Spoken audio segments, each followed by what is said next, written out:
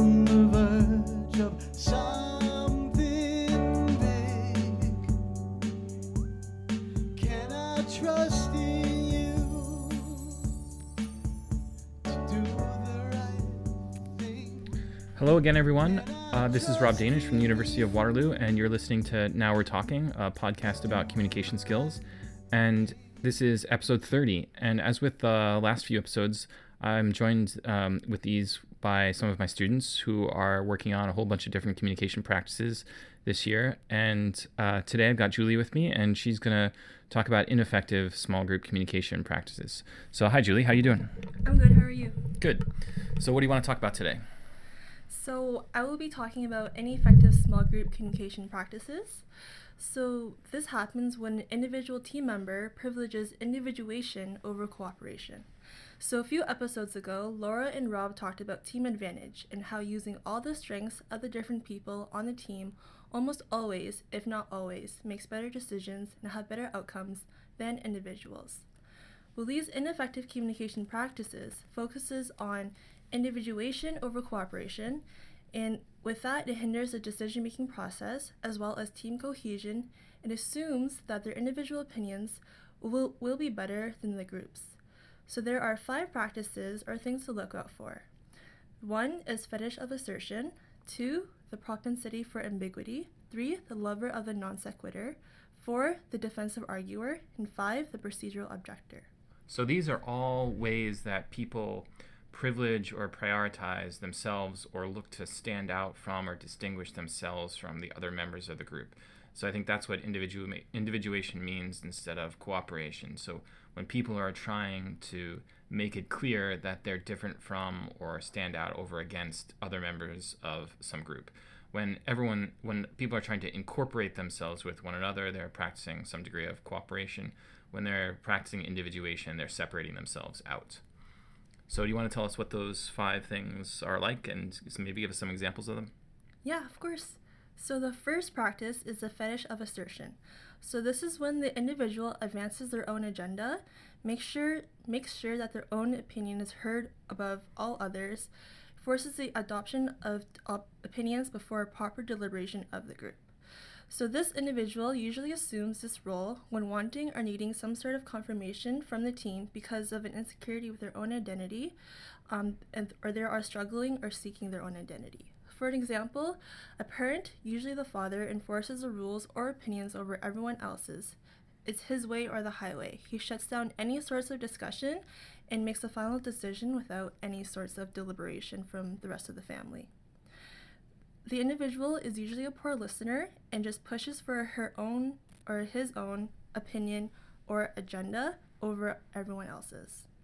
So this is, if you've ever been in a group, you've probably been with someone who practiced this kind of thing. But inevitably, what happens in any sort of group is that one person thinks the most important voice is their own, and they need to assert their own voice, and they assume that they know exactly what it is that the group needs to do or the team needs to do, and they push for that and only that. This is what we mean by the fetish of assertion. So if I asked you to imagine someone who just insists on giving their opinion wherever and whenever anything is happening, that's the person we're thinking about. So the second ineffective small group communication practice is a propensity for ambiguity. So this is when an individual thinks that their own views and explanation of opinions are clear and flawless, despite the audience's confusion. So because of this individual blames the audience for not understanding, which is a result of the individuation mindset of only seeing the situation from one view without considering the effects of their words on others. So an example of this would be when a coach on a sports team expects players to grasp a play or a technique to be used in a game, but the team is not performing to their liking or is confused on how to do it. The coach, instead of patiently explaining or walking through the techniques with the players, becomes impatient, starts getting frustrated. It does not take ownership for the confusion of the players because they think that their explanation is enough and that their way of explaining is enough, and it is the players' faults and the players' own misunderstanding that is impeding on the group? So I like to think, or at least in communication studies, we often think about the difference between what's said and what's heard. And most communication studies scholars or practitioners, or if you're a communication consultant, you know that there's a big difference between what's said and what's heard. And the thing that's said is not always necessarily the thing that's heard. So someone who has a propensity for ambiguity is focused on what's being said without focusing on what's being heard, or misunderstands or assumes that whatever they've said is sufficient to be heard in the way that they intended it to be heard, when in reality that almost never happens. So someone that is able to avoid the propensity for ambiguity understands that what gets heard is really what's most important, and crafts a message so that it can be heard in the best way possible. Those kinds of messages often avoid ambiguity, and the kind of messages that don't avoid ambiguity are from the kinds of people that don't realize that people can hear things or take things differently than they were intended. And moving on to the third ineffective practice is the lover of the non sequitur. So this individual would introduce unrelated information to impress the group of their own intellect or special knowledge that they have. So again, the goal is to stand out from the group. They do not seek to contribute to benefit to the decision-making process primarily. They primarily want to seek to stand out from the group. So for example, I work on a committee that is trying to host an informative event on campus to fight Islamophobia. When brainstorming ideas, we found that there was one person who found the need to justify their opinion by going on different tangents on a specific topic that ended up taking at least 5 minutes and was not productive for the decision-making process at hand. So what ended up happening was that instead of taking those 5 minutes to make good decisions and to discuss those decisions, this group member was taking up the 5 minutes of their time trying to impress the group of their intellect. This also happened in the first few meetings of our group when we were just trying to get to know each other and form group cohesion. And this group member might have been trying to find the need to prove themselves to the group in order to have the effect that they are intellectual and have special knowledge that is a great contribution.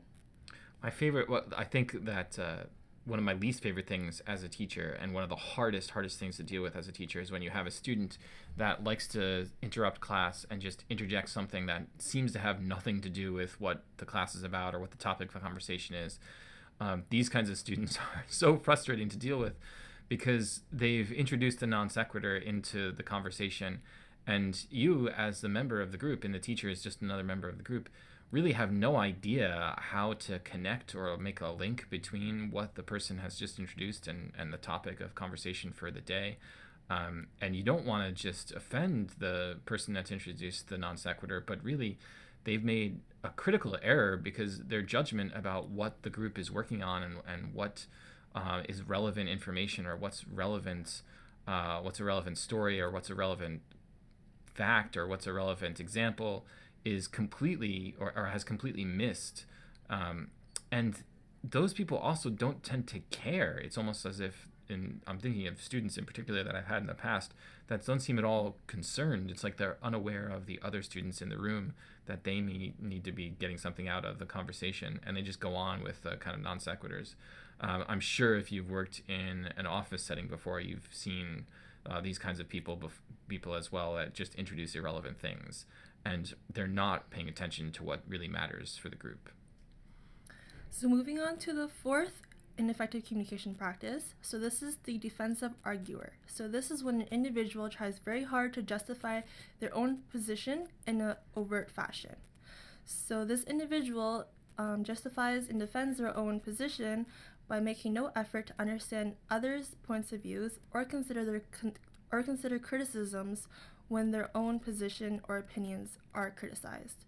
So for example, I was in a group project for school, and our goal was to write a script together. One group member felt strongly that the script should go a certain way, and when presented this idea, the rest of the group criticized it. This group member then became very defensive and was not considering our criticisms, and what ended up happening again was we wasted a lot of time, and there was definitely a threat to to the team cohesion because most of the group members became very frustrated. There was a lot of infighting, and the infighting, by the end of it, everyone was in a very negative space, and we couldn't get any work done after that as well.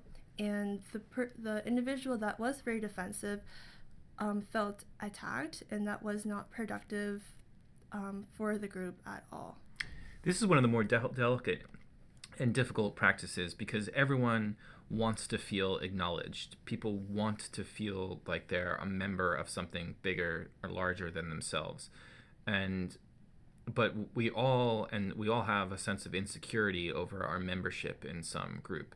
And that insecurity can be this kind of fragile thing that gets tripped off or suddenly when one of our ideas is not accepted or not responded to or not welcomed, etc. So it really tests, when you have someone who's very defensive, it really tests the relational harmony of the group and the ability of the group to successfully kind of socially incorporate all of the members and make everyone in the group feel secure, like they have a secure place. And that is a big challenge, especially in the light of, or when you have circumstances in which people can be easily switched into this defensive mode. So the fifth ineffective communication practice is the procedural objector. So this is when the individual changes the substance of the conversation to the rules or procedures from the current task or decision. Though these concerns may be legitimate, it should be discussed at a better time that does not impede on the decision-making process at hand or the decision or task that needs to be done at hand. So for example, I've seen this sometimes at general meetings where Robert's rules are used to make decisions. So Robert's rules are just a decision-making process that is agreed upon on the group, and it was made by someone, and they were just kind of so this was just introduced for big meetings just to organize how the decision-making process should happen. So those that are unfamiliar would complain to the group that the actual process is inefficient and tries to shift the conversation to changing the foundations of the way their meetings are run. The concerns were legitimate concerns, however, it ironically made the current decision-making process inefficient as a group that would have been discussing the Roberts rules when it should have been focused on the topic earlier at hand. The comments could have been saved for another time, for example, in another discussion item or at another meeting. So this supports individuation because the unfamiliar members are trying to have the meeting run to their liking without considering the current group's goal of making a decision in a timely manner. So this one is the kind of person that takes the conversation away from the substance of what's being discussed to some meta or higher level or higher order of reflection. So by changing the subject of the conversation from the substance of what needs to be decided or done or whatever to the way in which the thing gets done, you've actually made it harder to reach consensus or effectively can make a decision as a group.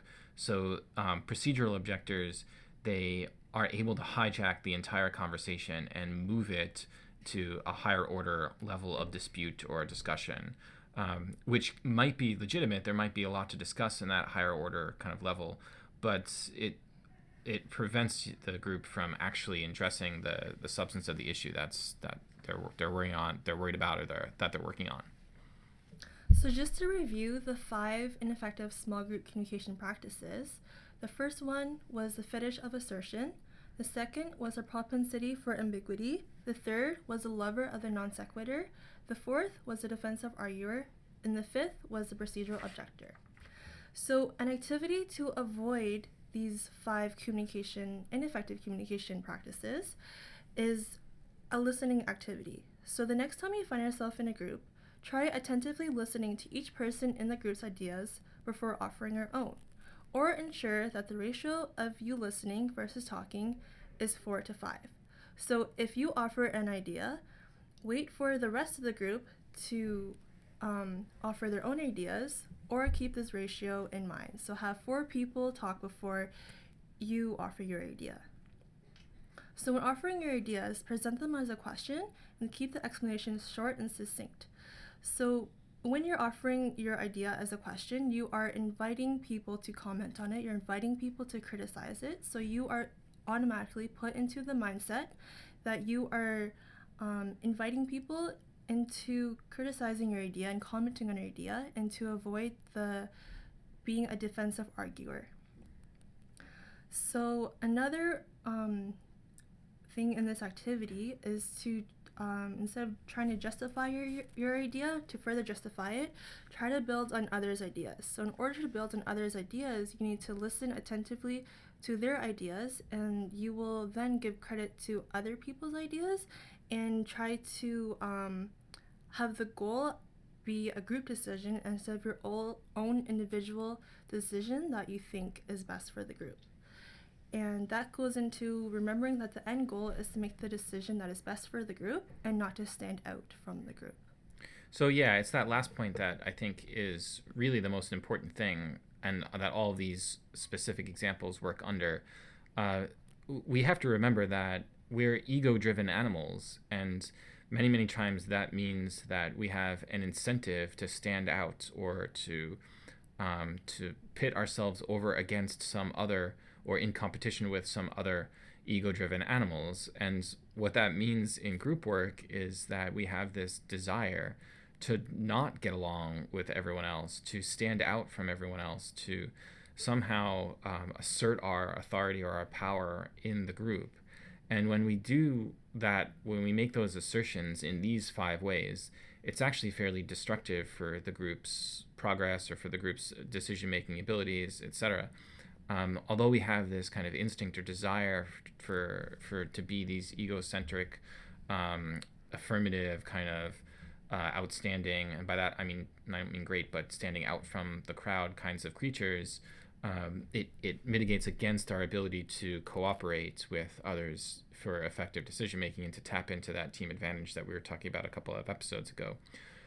So these five kinds of practices should make us kind of alive to the worry that we're asserting too much of our own individuality inside a group context or inside a context that would benefit from cooperation more than individuation. So any concluding remarks for us, Julie? Yes, like Rob said, the most ineffective small group communication practices are to privilege individuation over cooperation. And we do really have to keep in mind, because even in school, we are taught to stand out from the crowd, even when working in team settings and group settings. However, that may impede on your success in your career, as people and potential employers may see that you are not a team player and you're just looking out for your own self-interest. Okay. Great. Thanks, Julie. And we'll be back next week with another episode on small group communication with another student of mine. Thanks, everyone, for listening.